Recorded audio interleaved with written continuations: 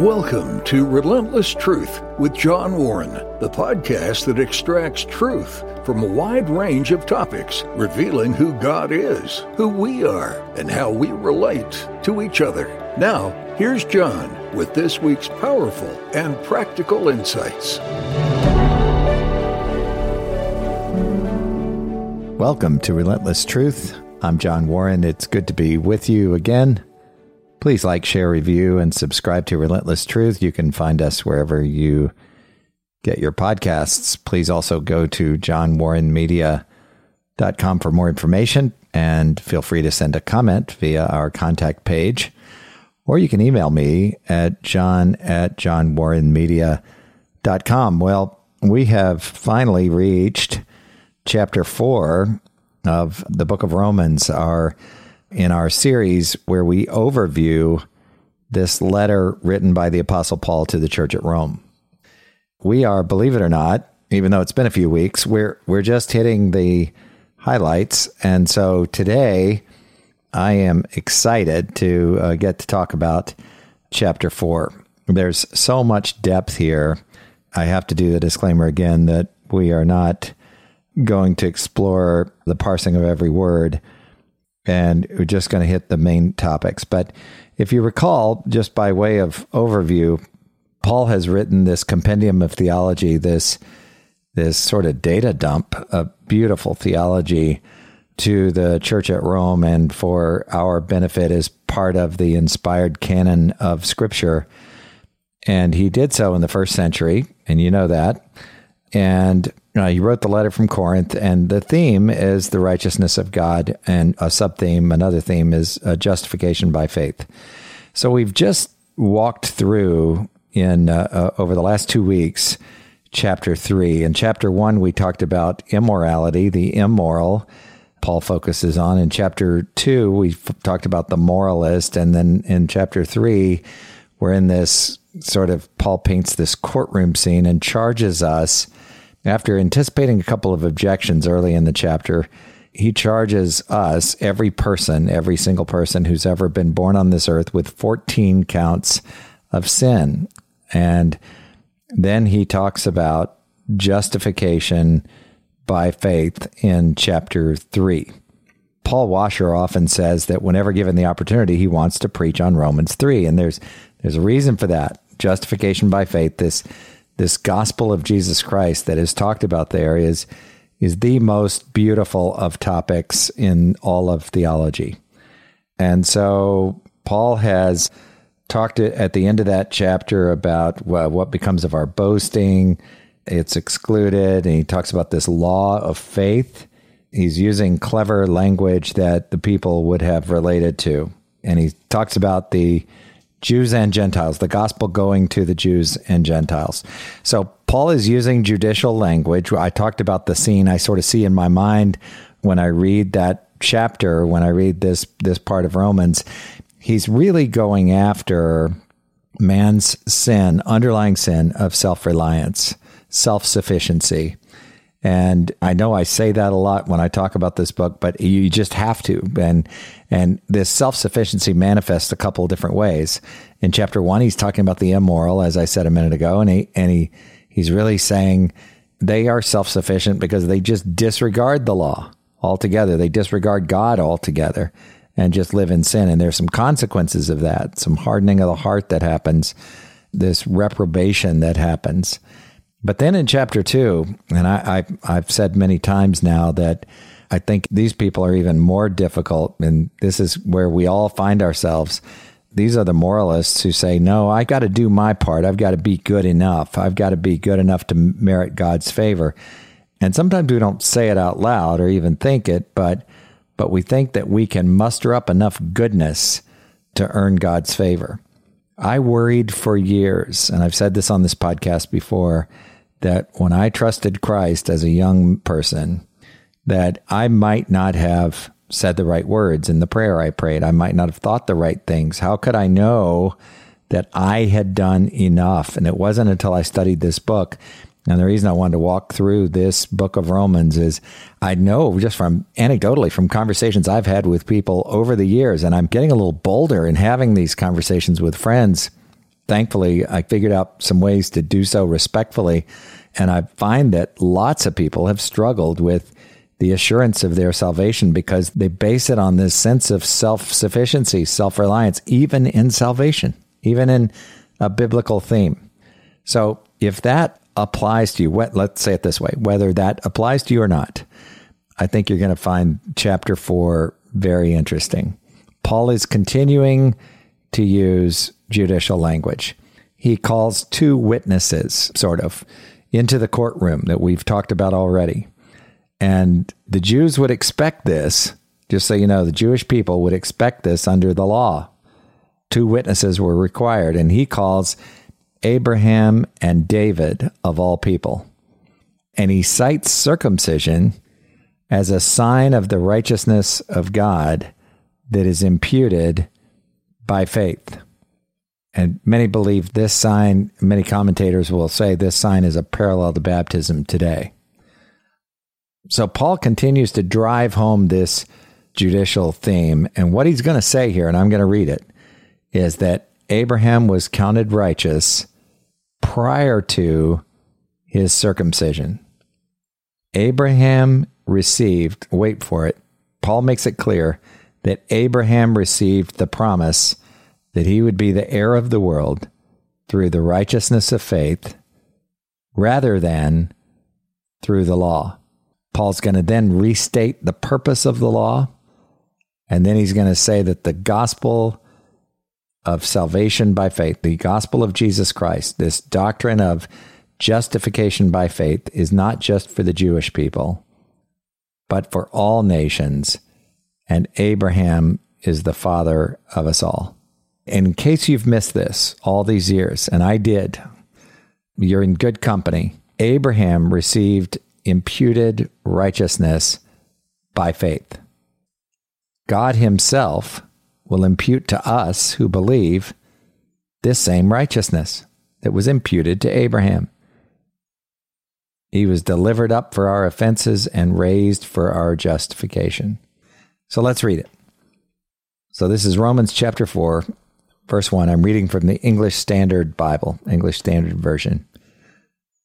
What then shall we say was gained by Abraham, our forefather, according to the flesh? For if Abraham was justified by works, he has something to boast about, but not before God. For what does the Scripture say? Abraham believed God, and it was counted to him as righteousness. Now to the one who works, his wages are not counted as a gift, but as his due. And to the one who does not work, but believes in him who justifies the ungodly, his faith is counted as righteousness, just as David also speaks of the blessing of the one to whom God counts righteousness apart from works.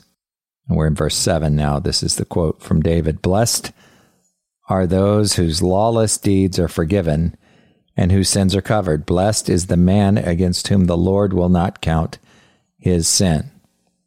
All right. So far, here's what we have. Abraham believed God, and it was counted to him as righteousness. Paul is presenting, he's in the courtroom still, using judicial language, and he's presenting evidence from these two witnesses. Abraham believed God, and it was counted to him as righteousness. And he says, now to the one who works, if this has been a result of works, his wages are not counted as a gift, but as his due. And to the one who does not work, but believes in him who justifies the ungodly, his faith is counted as righteousness. So this justification by faith, it goes against our tendency to think we have to work for it.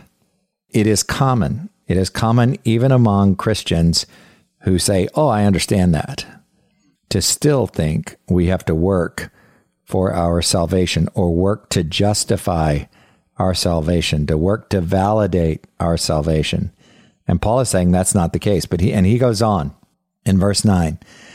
Is this blessing then only for the circumcised or also for the uncircumcised? For we say that faith was counted to Abraham as righteousness. How then was it counted to him? Listen to this. Was it before or after he had been circumcised? Now, this in my classrooms at Circle Christian School among these really bright 11th to 12th graders, this is often an aha moment. Was it before or after he had been circumcised? It was not after, but before he was circumcised. He received the sign of circumcision as a seal of the righteousness that he had by faith while he was still uncircumcised. So this righteousness by faith occurred before he was circumcised, before he had completed this sign of obedience under the law. The purpose was to make him the father of all who believe without being circumcised, so that righteousness would be counted to them as well, and to make him the father of the circumcised, who are not merely circumcised, but who also walk in the footsteps of the faith that our father Abraham had before he was circumcised. So Paul's saying the purpose of this justification of Abraham by faith was to show the Gentiles that this justification is for them, and also to make him the father of the circumcised, who are not merely circumcised, but also walk in the footsteps of the faith that our father Abraham had. So whether Jew or Gentile, justification is by faith. It couldn't be any clearer. If you're driving or doing some other activity and you want to read this, it's Romans 4, just a powerful section. I've just read verses 1 through 12. But Paul goes on to drive home this and a couple of other points. Verse 13, for the promise to Abraham and his offspring that he would be the heir of the world did not come through the law, but through the righteousness of faith. Again, this is not what I remember being taught as a youngster. It is not what I remember being taught as a young adult. And maybe I was taught the truth, but I didn't understand it. For the promise to Abraham and his offspring, reading verse 13 again, that he would be heir of the world did not come through the law, but through the righteousness of faith. For if it is the adherents of the law who are to be the heirs, faith is null, and the promise is void.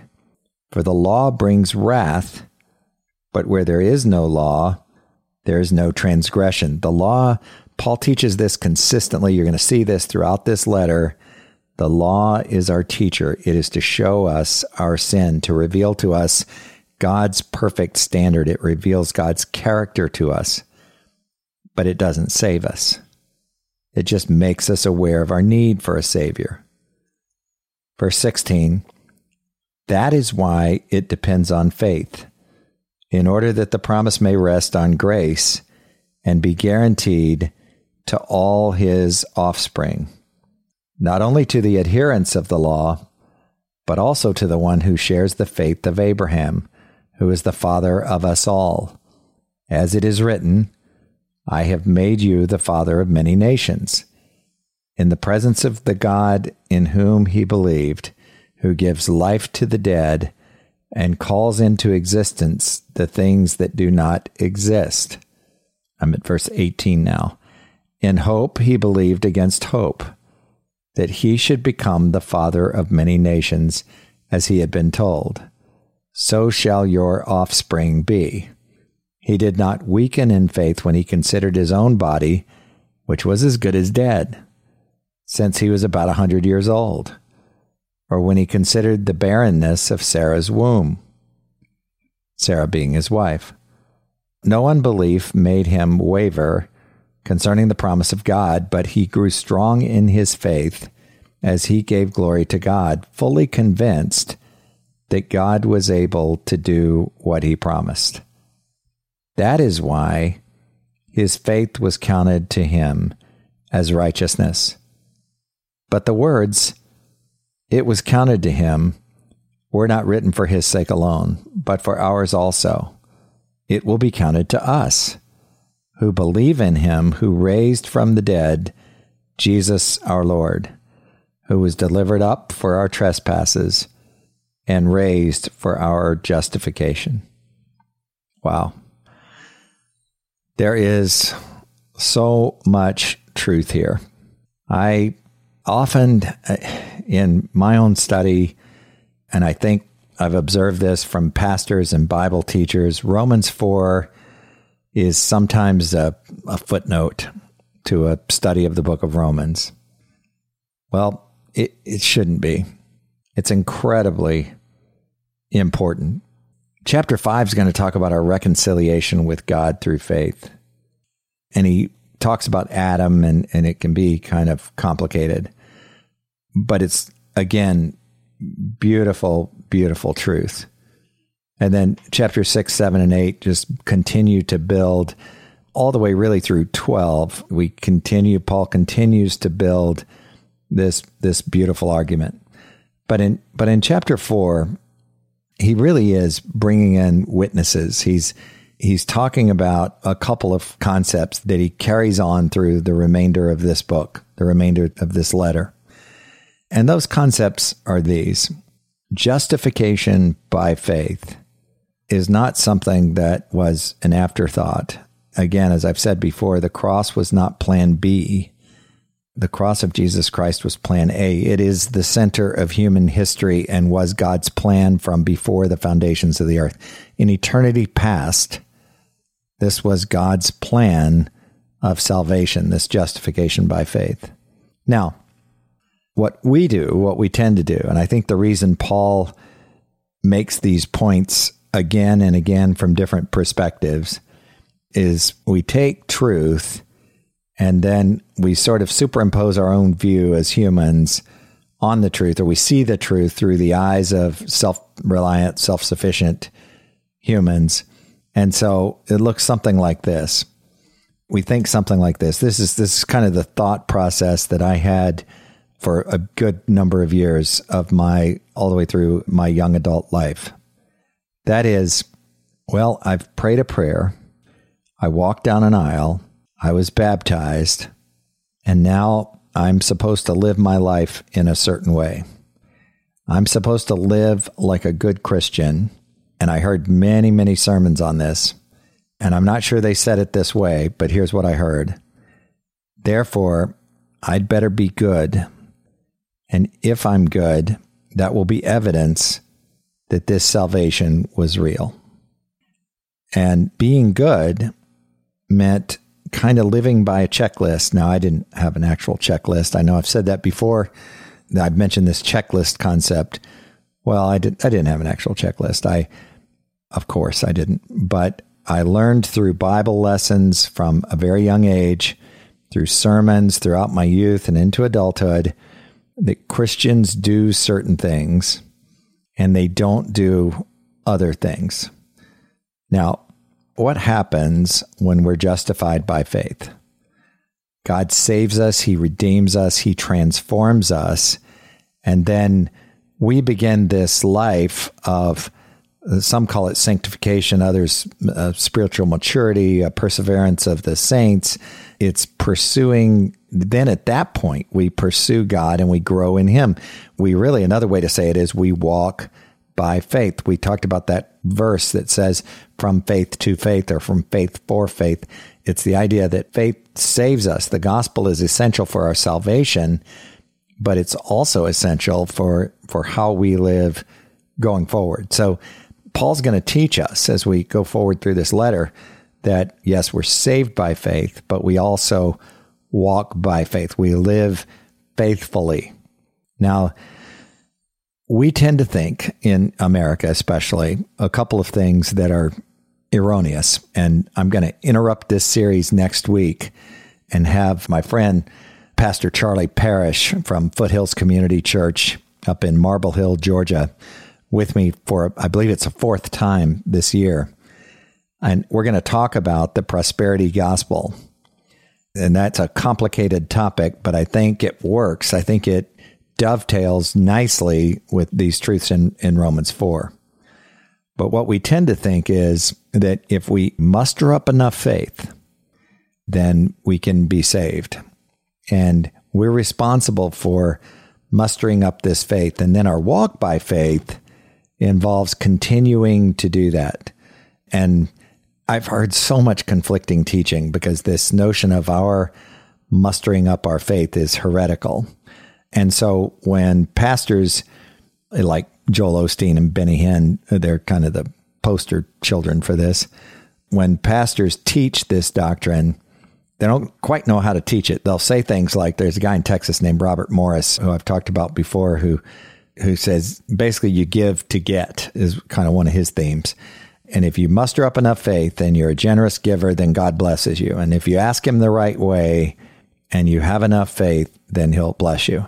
And he takes that truth. There is some truth to that. We do walk by faith as Christians, but God hasn't promised to bless us in material terms. And it makes people doubt it. I remember growing up learning that, if you're truly saved, you won't have any doubts. Or if your faith is strong enough, if you live a good enough life, if you do the right things, then God will bless you with more faith and more assurance. And if he's not blessing you, then that's a sign that you should worry about the authenticity of your faith. And what I heard when I heard those sermons is, the entire rest of the youth group seems to get this, or the entire rest of the church, as I was an adult, seems to get this, but I don't understand that. And when I read scripture, I know I'm not a scholar necessarily, a Bible scholar necessarily, but I don't see it. I don't get it. I don't understand what my works have to do with anything. And in a weird way, my being perplexed was correct. It is God who provides faith. Our faith grows as we pray and spend time in his word. And we're not responsible for this big mountain of faith. We're not responsible for saving ourselves. And we're certainly not responsible for proving that our justification is valid through our sanctification. Now, if God's love for a person, in my opinion, and I think my opinion is based on Scripture, if God's love for a person grips us, if we recognize God's love, grace, and mercy, let's just talk about those three concepts. We recognize our sinful state that Paul has outlined in Romans 3, that there's none righteous, no, not one. All have sinned and fall short of the glory of God. If we realize our helpless state, that we're dead in our trespasses and sin, that we are deader than dead, we are incapable of saving ourselves. If we recognize that and the sacrifice that Jesus Christ made, God incarnate, God in the flesh made for us, and that he offers salvation, this redemption, this propitiation for our sins, this forceful expiation, if we recognize that that is appropriated by repentance and faith, and we come to the end of our self-reliant sin, then we aren't going to turn on a dime and say, okay, then I can live how I want to live now.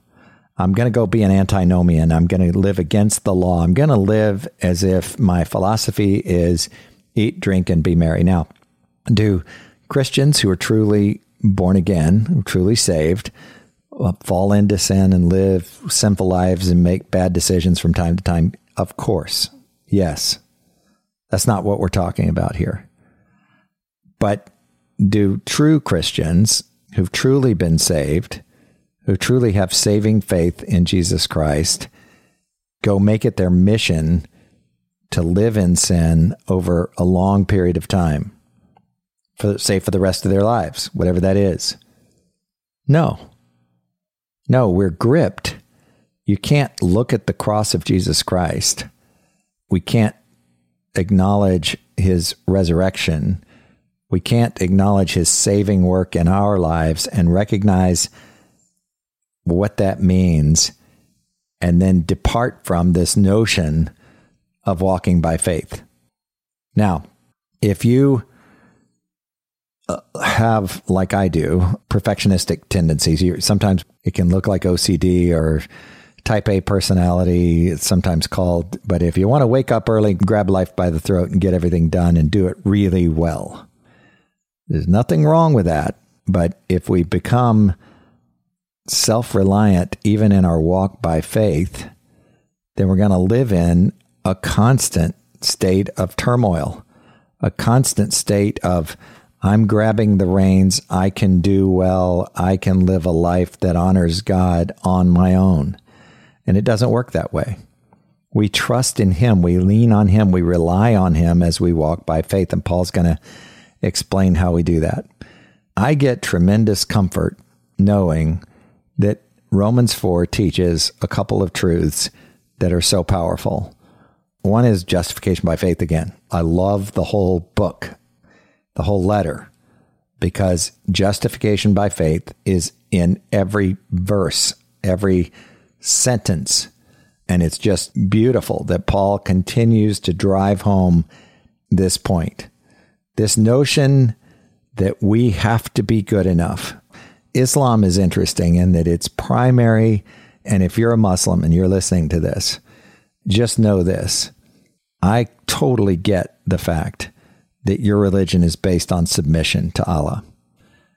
And I also get the fact that that is an incredibly frustrating way to live.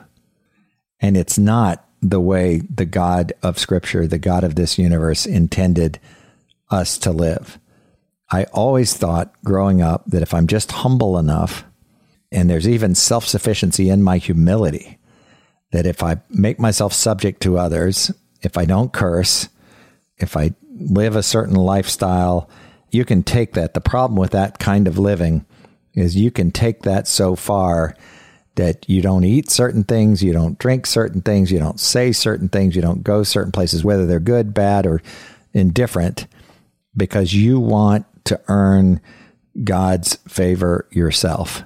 And if you live a life like that, you live a very frustrating, defeated life.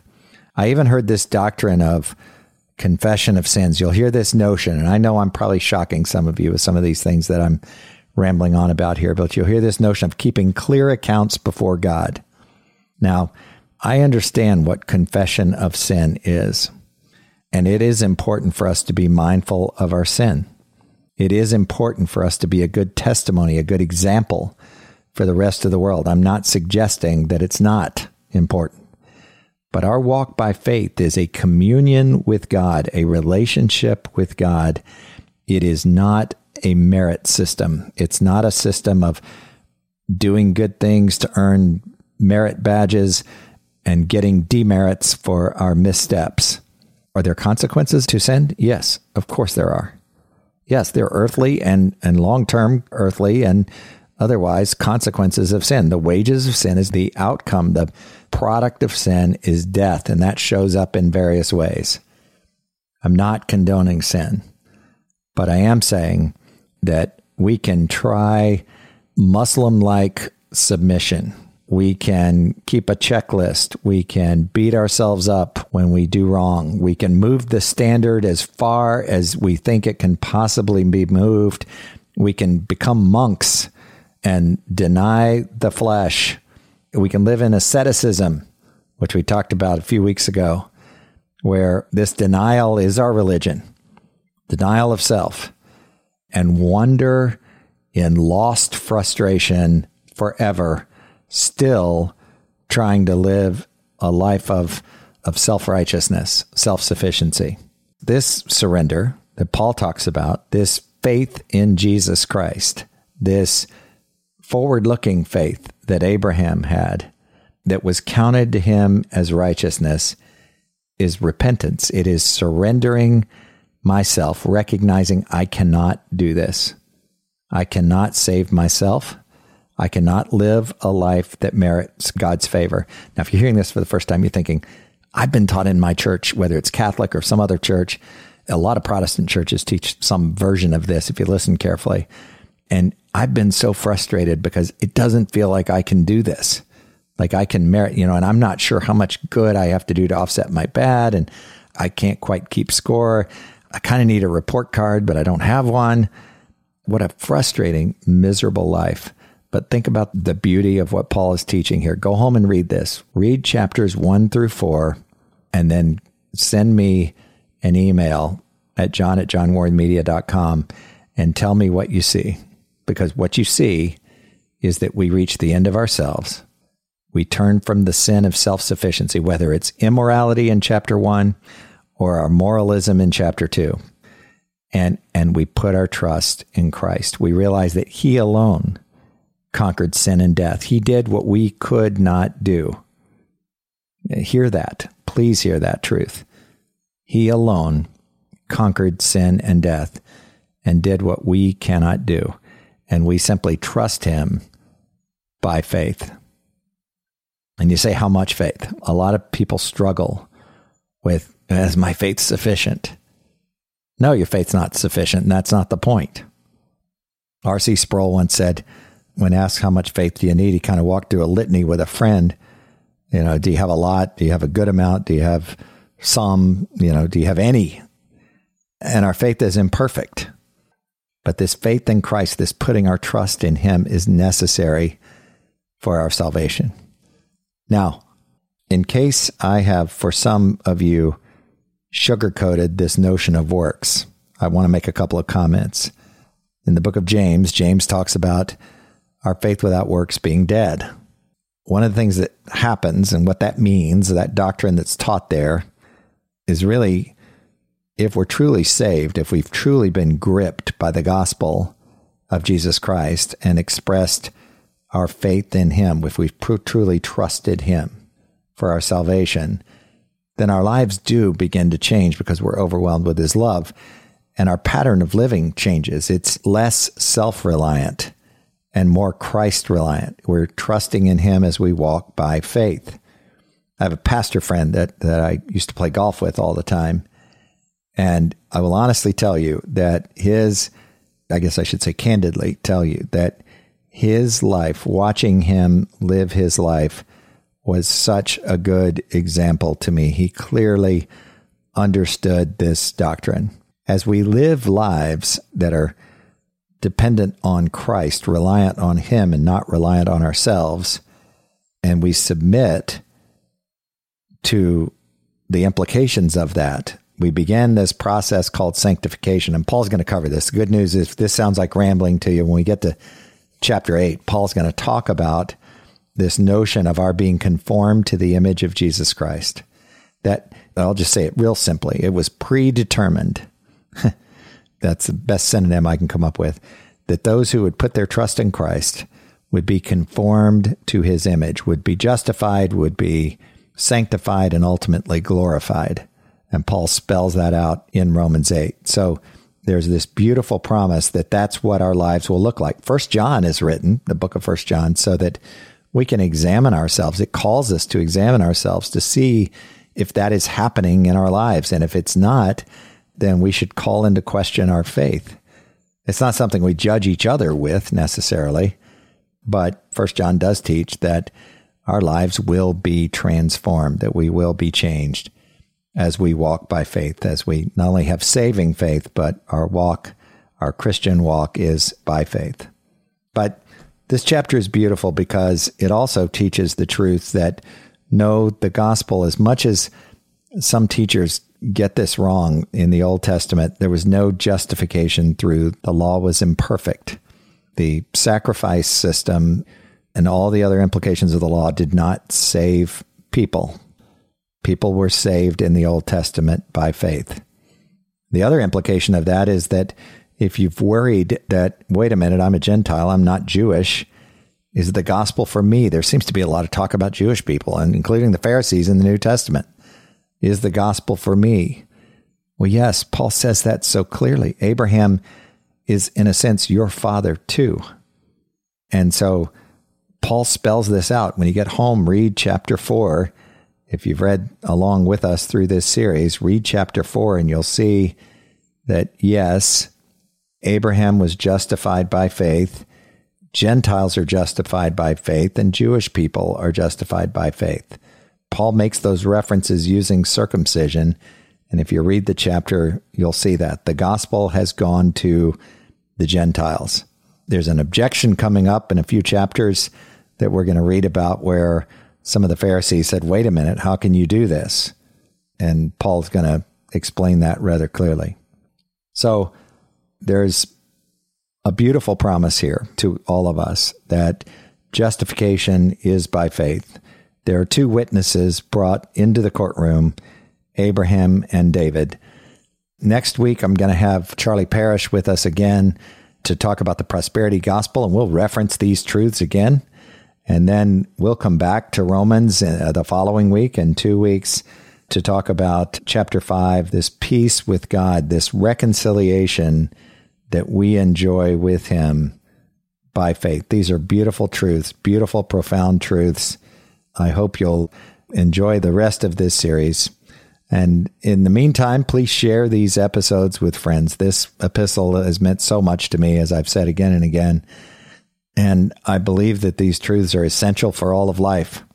I think this is liberating to realize these doctrines of grace, God's grace and its sufficiency, his mercy toward us, his love for us is demonstrated in his Son. This beautiful gospel Paul is spelling out, this justification by faith, is liberating. I find Christians live frustrating lives of sin and trying to manage their lives by checklist, trying to wake up earlier and trying to do better, and reading every self-improvement book we can get our hands on. And there's nothing wrong with some of those books. And some of those books that are true to the gospel, there's certainly nothing wrong with. And waking up early and working hard is terrific. But if we're doing it because we're self-reliant, if we're doing it because of our moralism, then we're missing the point. It is trusting in Christ, resting in him, and walking by faith that is the key to life. So please go to johnwarrenmedia.com for more information about our work. I hope you'll share the website, share this episode on social media with your friends. This is just such meaningful truth, meaningful theology, and it just gets better as we go through this book. Paul builds his case. He doesn't just jump from topic to topic like I do sometimes, rambling on in these podcast episodes. He builds a case and is constantly referencing, here's what I've said so far, and because of this, the following is true. And then he'll do it again a couple of chapters later. Here's what I've said so far, and because of this, this is true. And he just looks at all of the facets of this beautiful theology of life, this beautiful doctrine of justification by faith. So again, please like, share, review, and subscribe to Relentless Truth. You can find us wherever you get your podcasts. Go to johnwarrenmedia.com for more information, and please feel free to send an email to john@johnwarrenmedia.com. I answer every inquiry and welcome your feedback. Thank you for your support. We are now, with this episode, at the 1-year point, amazingly, for Relentless Truth with John Warren, this podcast. And what a blessing. Thanks be to God for this opportunity. It has just been a pleasure to do this for the last year, and I look forward to many more, God willing, many more episodes. Until next time. Thanks for listening to Relentless Truth with John Warren. Please consider sharing this podcast and subscribe to receive future episodes.